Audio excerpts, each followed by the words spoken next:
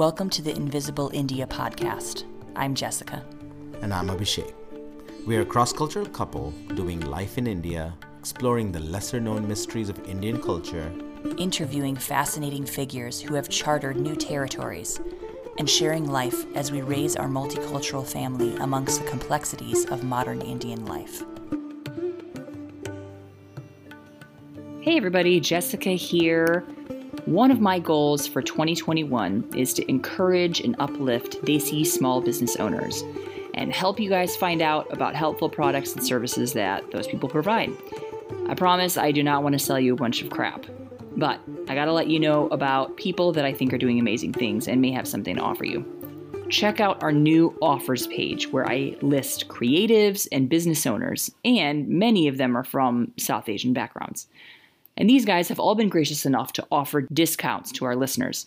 On the language learning front, we have everything from Hindi, Malayalam flashcards, to group Hindi tutoring, to private coaching. This week, I just added the Strive podcasting course to our network.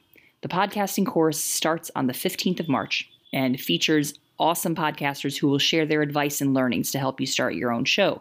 The timings are especially convenient if you're in India. I will be a guest instructor on the course, so if you want to hear from me, sign up at Strive Social. See the link and the discount code on my site, invisibleindiapodcast.com/offers. That's where all the stuff is listed. For this particular course, you can use the code InvisibleIndia, and it's like a 30% discount, so that's a lot. So head over there to my site, check it out. I hope some of you find help. And hey, if you know a South Asian-owned business that people need to know about, or if it's not South Asian-owned, but just something that people who listen to this podcast should find out about, I am totally open to discovering new stuff. So email me at jessica@invisibleindiapodcast.com. Okay, let's get into the episode. Hello, everybody. Welcome to the Invisible India podcast. Hello. I'm Jessica. And I'm Abhishek. Nice to be back with you after a while on the pod. And we're going to talk today about the difference between COVID in the US and in India. We've had a bunch of people ask us questions about this topic because we just traveled from India to the US and then back again during COVID. So for those of you who've been following our story, you know that we were here during lockdown. Then we also went to the US during kind of a tough period. And then now we're back in India. So we're going to talk a little bit about some questions that we've gotten from people. Disclaimer, we are not health experts. Yeah. We are just sharing our opinions and our experiences. First question, what was lockdown like in India? In our part of India, the lockdown was total lockdown, like you cannot get out of the house. It was actually the meaning of the word, lockdown. And yeah, it was more like a curfew.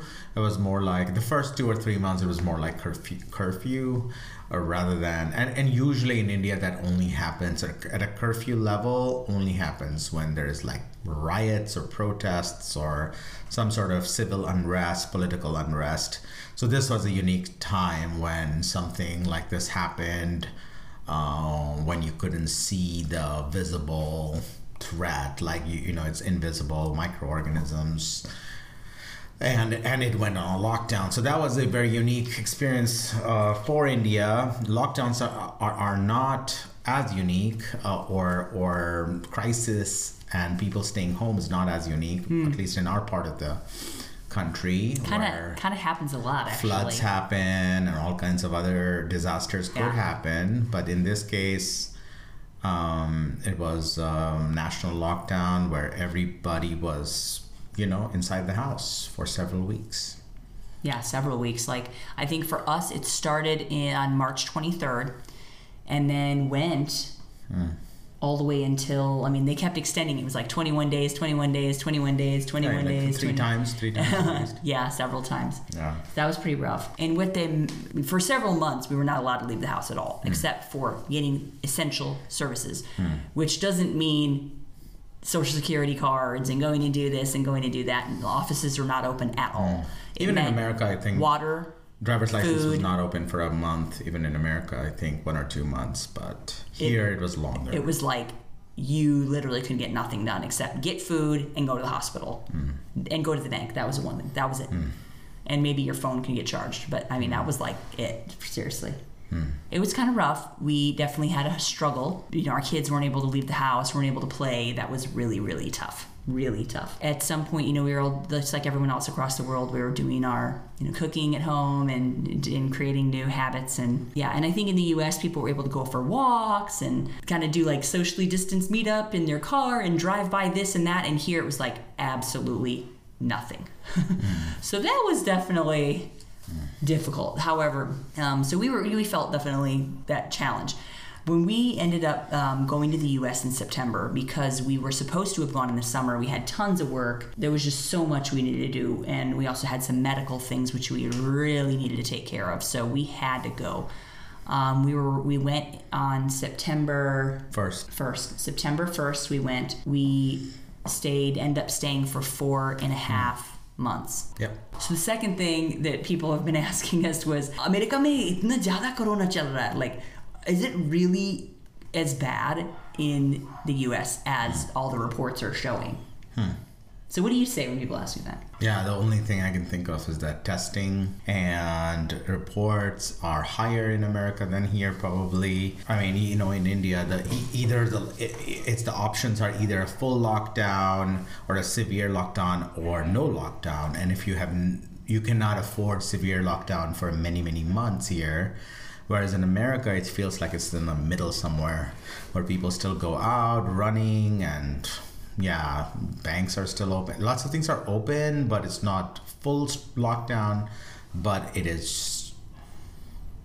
there still is a lot of fear, at least in the northern part of America, and in more areas that are more highly populated, tend to be more serious about the virus, whereas other places seem to be a little more relaxed and loose. I mean, it feels really bad that over there it has really affected people economically, and here too. But here now everything is open, so now it's up to people and the economy to recover slowly. But I don't know if in America it's recovering. It's probably not in the recovery phase yet. It's just still in the plateau phase. So yeah, in India, I think now it's hard to know. It's hard to say. I have to stop paying attention actually to Corona news in India and to Corona different things. But it seems like in some states it's increasing in the south and in the west.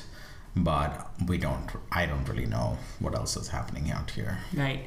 So some people have said that, because of testing is not happening in India, now all of a sudden the numbers have dropped. It's like, well, testing was never really happening on a large scale anyway. So it's not like all of a sudden the testing is dropped. And it's hard to know really what's happening here.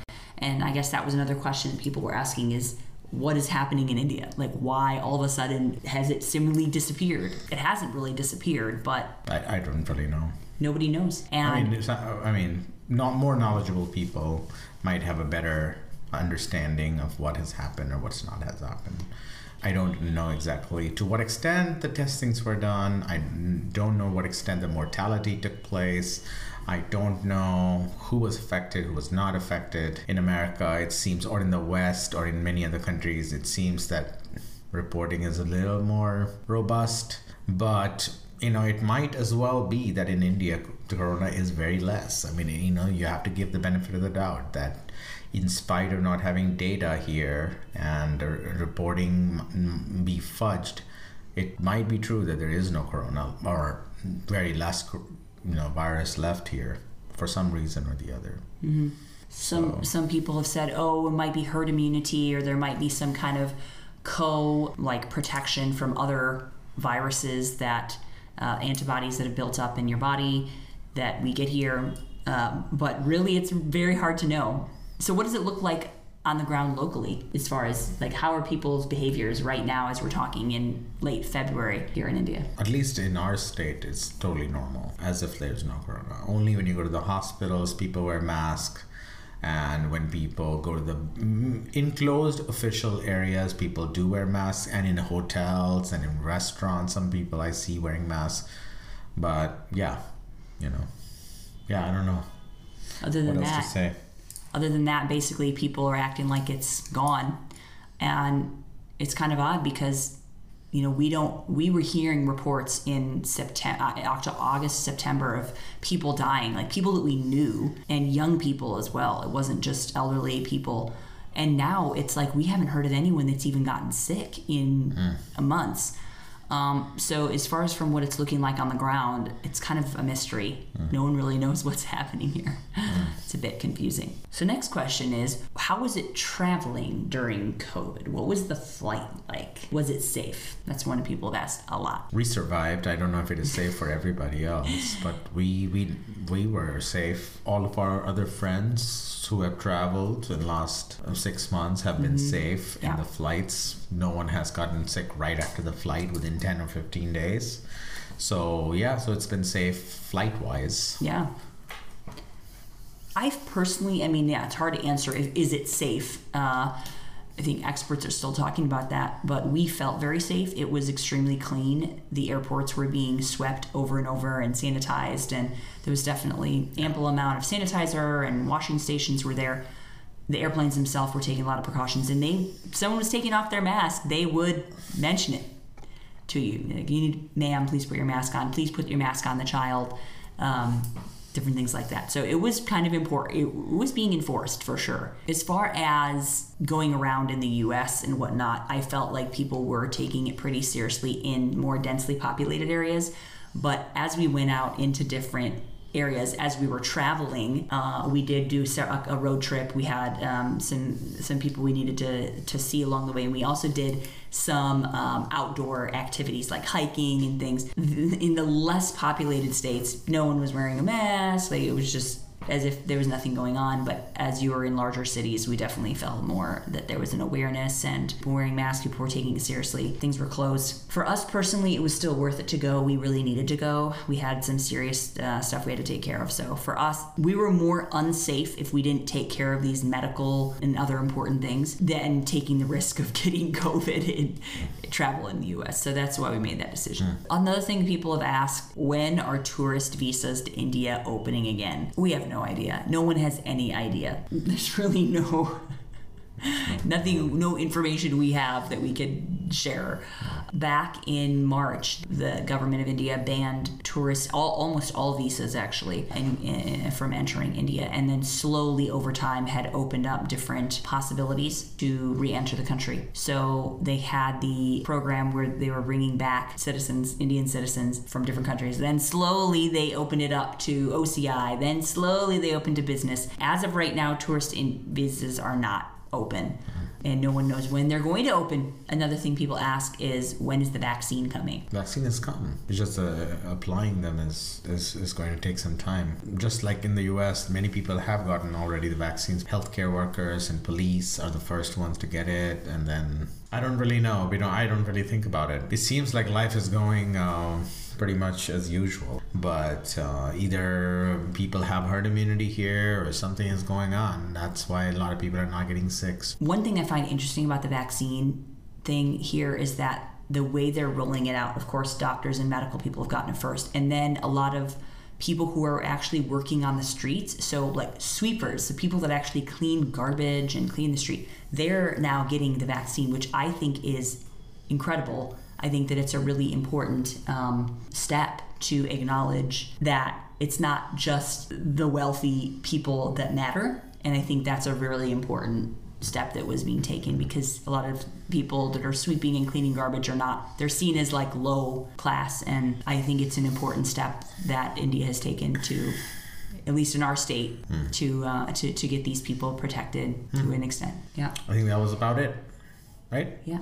So feel free to hop on and subscribe at our YouTube. We also have, of course, we're on iTunes, Spotify, Google Play podcasts, and some Indian sites as well, JioSaavn and Ghana. One other thing we have going on in 2021 is Patreon. So if you enjoy gaining from this free podcast that we put out twice a month. We would love to have your support. It's patreon.com/invisibleindia. And of course, anytime you sign up for Patreon, you get special access to different content and get access to answering questions, asking us questions. The different tiers are there, of course. I think the lowest one is $3 or something like that.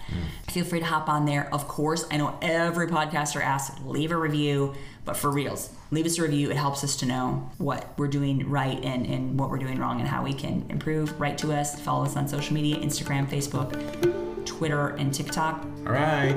Bye. The music for the Invisible India podcast is performed by Christopher Halen Sitar and Ed Hanley on tabla on Rag Bhim Palasi.